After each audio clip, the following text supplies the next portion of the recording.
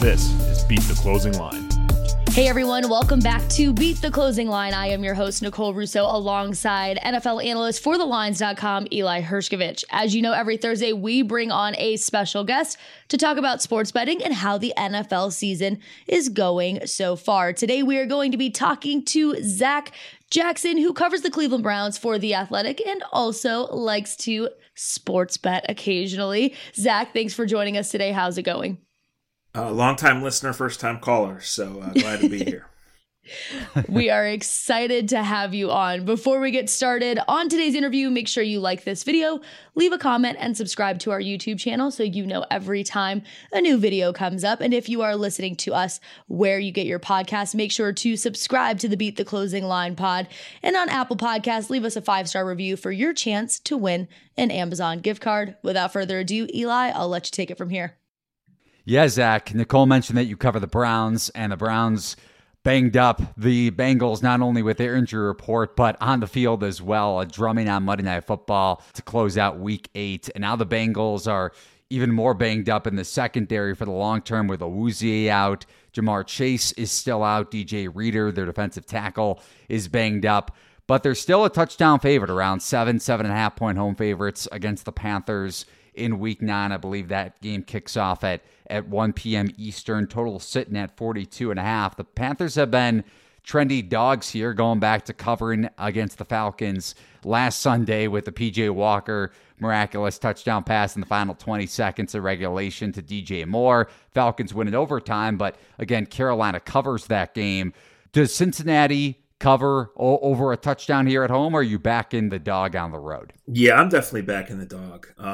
Because it's a short week for me, Eli, I'm a little bit behind, but the Bengals left there all sorts of banged up, right? They're an injured football team, and they're not a well-coached football team. Defensively, they are, but offensively, they're not. I think the Panthers' defense is better than a lot of people think. I think it's a little bit better than their overall numbers indicate. And I just think the Bengals clearly missed Chase, right? Their offensive line just got abused by the Browns, and they have no corners. I mean, they're playing rookies.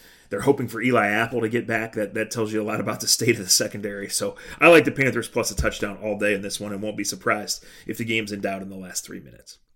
And we're going to kind of stick with the Browns wagon here. And obviously, this is the team that you cover. Eli already touched on this, but they're coming off of that big home win against the Bengals after closing as 3-point dogs.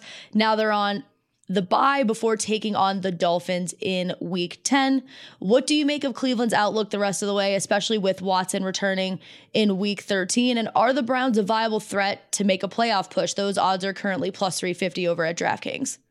Yeah, at plus 350, that is a number that makes them intriguing. And the defense, the way it's played the last 2 weeks, makes them intriguing, right? Having Nick Chubb and eventually getting Deshaun Watson back makes them intriguing. Now, they've already lost 3 AFC home games, so they're probably not going to win any tiebreakers, right? They would have to win the division. They're 2 games out on their bye week. I mean, the question here is, are they just an awful matchup for the Bengals, or have they really found something and about to turn the corner? I think it's probably yes to both. When Myles Garrett is healthy, he can change games. They brought almost every key guy back on this defense, which made some of their early season, just brain farts really extra puzzling. They run it as well as anyone, and Jacoby Brissett has been better than people gave him credit for. It hasn't been the offense that's cost them games, right? So the special team stinks. The defense has been up and down. Can they go to Miami and win? They can. They probably need to, because after that, it's at Buffalo. After that, it's Tampa coming in off their bye week. And Tampa's not a great team, but they're going to need that game, right? So the Browns have left themselves really small margin for error.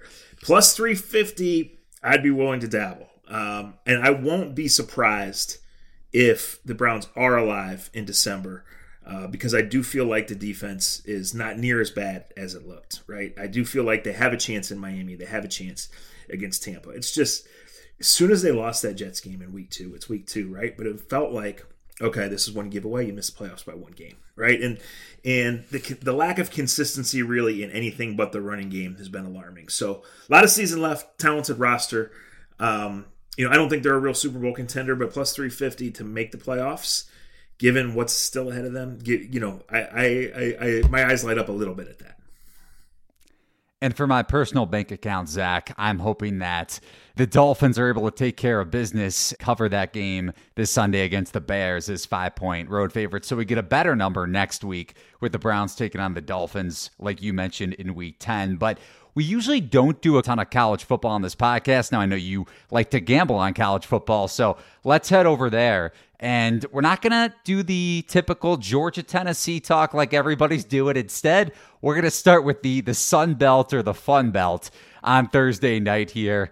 The Fun Belt with App State taking on Coastal Carolina. App State a 3.5 point road favorite, and the total is 63.5 after opening at 59.5. Where are you looking for this game? Yeah, I like the over. They call it the Fun Belt. They're only on ESPN a few times a year, right? And these are two of the flagship teams. So if you look at App State, really good offense, really good program for a long time. They have not played a game in the 60s since week 1 when both teams scored 60 against North Carolina, but they've been close. Coastal's an over team. Coastal, I think, is like 46% for the year, converting third downs. They're a veteran team. Both teams need this game, and I just think it's going to go fast. So I've been wrong once or twice before, but I wouldn't be surprised if this flies over 75 or even 80. So over 64 was an easy circle for me as far as a Thursday night appetizer. Nobody wants to watch the NFL game tonight, right? Get into the Fun Belt. Get into the Fun Belt. Over to the Big Ten and staying in your state. Ohio State is a 38.5 point road favorite at 1-7 Northwestern. Now, keep in mind the Buckeyes are tied with Georgia for the second shortest national championship odds, priced at around plus 200. This game kicks off at noon Eastern on Saturday. What bet do you like here? Nobody likes to lay 40 points, right? You just walk away from that game. But every week on The Athletic, my coworkers, they rank all the teams 1 to 131, right? That's how many FBS teams there are. Northwestern's in the 120s. They're pathetic. They lost at home to Miami of Ohio. Ohio State is good. Do I think they can win the national championship? No. But I know the program. I know C.J. Stroud winning the Heisman means something to them. I know Marvin Harrison is phenomenal. Their 2s and 3s are better than what Northwestern has. And they don't. It's a sleepy spot, right? It doesn't matter. Ohio State is going to score and score and score. And maybe you have to sweat the back door. But Ohio State's going to get over 50 points in this game. So Northwestern would have to score twice then to even have a chance. Ohio State's going to score a lot, and I think they're going to cover this game relatively easily. Yeah, and you mentioned, or Nicole mentioned the national championship odds. You mentioned the Heisman Trophy candidacy for C.J. Stroud, and this Buckeyes team is Marvin Harrison, son of obviously one of the best receivers of all time. The Buckeyes are loaded on both sides of the ball. I don't get how Pat Fitzgerald is still the coach Northwestern, besides, of course, being an alum there. I don't get how Chris Collins is still the Northwestern basketball coach, but I digress about that pitiful program for football and basketball. Over to the ACC, Zach. Syracuse, which is dropped 2 in a row, I believe, after sitting in top 20, top 15 for much of the early portion of the college football season. And last week, they got blown out by Notre Dame at home, a big matchup for the Irish against Clemson on Saturday. But sticking with Syracuse, they're on the road at Pitt. Keaton Slovis and the Panthers, 4-point home favorites, total of 48. What bet stands out there? So I got to be honest, this is the first game I circled, and I circled Pitt because what does Syracuse have left to play for, right? They put themselves in position. They led Clemson by 2 touchdowns in the second half. They didn't get it done. The very next week, they played what to me is a very average Notre Dame team.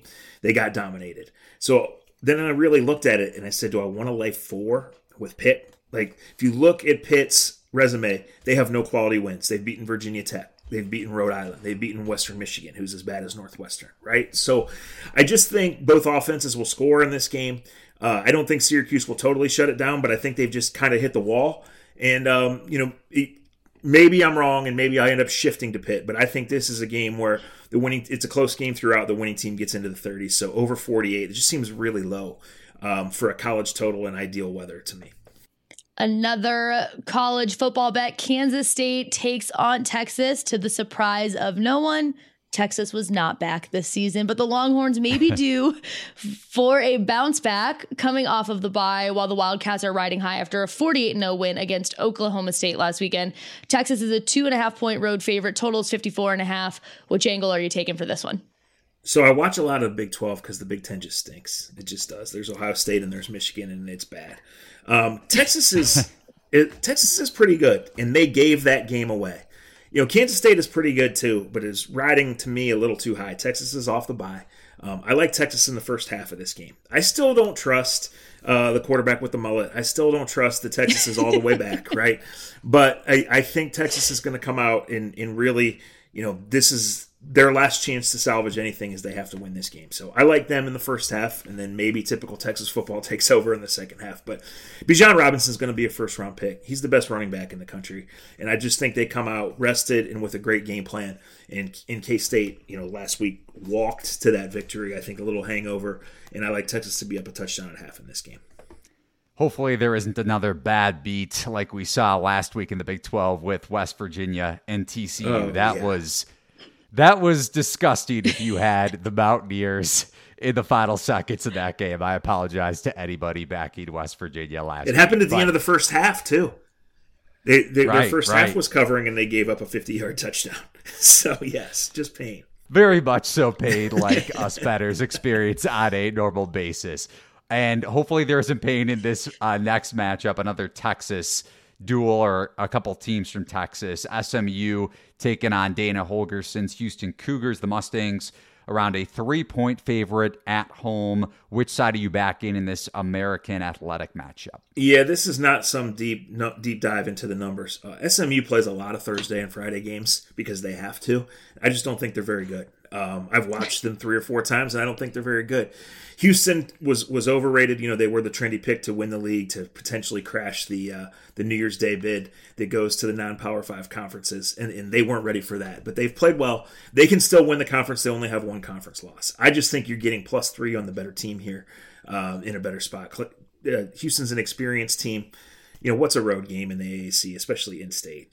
I don't put too much into that. I think Houston wins the game outright. You're listening to the Lines.com podcast network. Looking for the latest player props and the best betting odds from the top U.S. sportsbooks all in one place?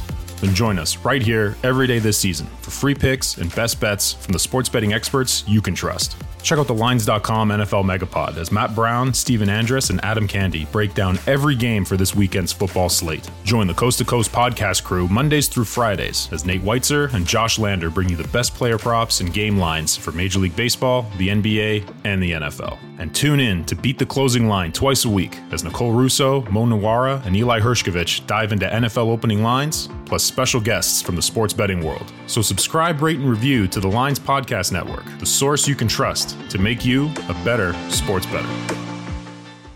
And wrapping this college football conversation up with some action, Zach, especially after the Central Michigan fake field goal on 4th and 15 last night. We have to talk about this conference after the last couple days.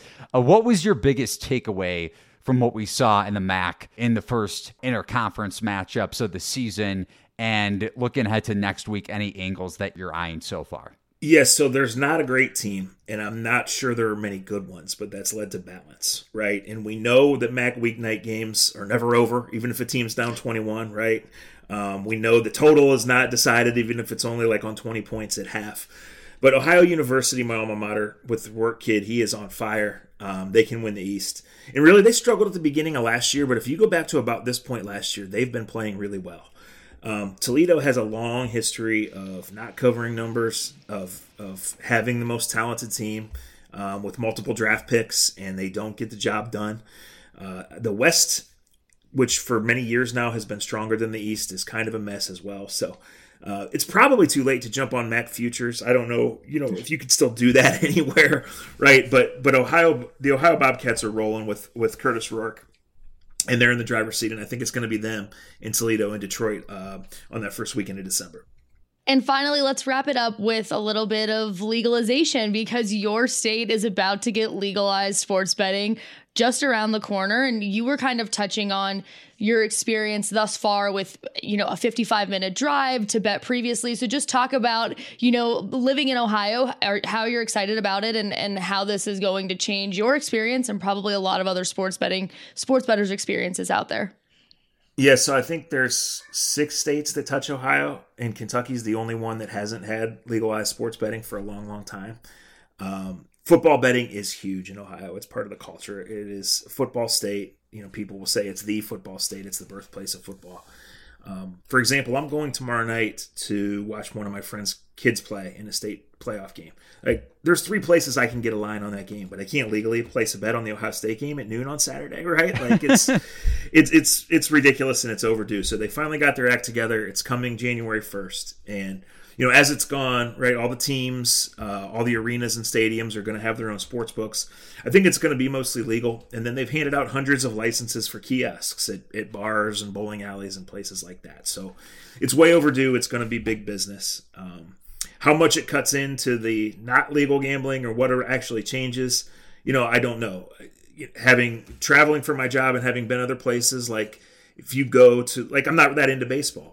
But if I go to a baseball game in another state, I can bet $10 on somebody to hit a home run. I'm energized. I'm in, right? They got me on the app. And so it's going to be a big deal here. It is way overdue, like I mentioned. And the interesting thing is, how many people go legal, where you have to put the money up front, or stick with their neighborhood guy in the barbershop or wherever that may be. So that's something we're tracking here, and we'll see what happens. But certainly as soon as it goes on January 1, it's going to be big business in a lot of places. Awesome. And as always, we're covering the legalized Ohio sports betting market on thelines.com. So once it goes live, make sure to head over there. And Zach, thanks again for joining us today. It was awesome talking with you.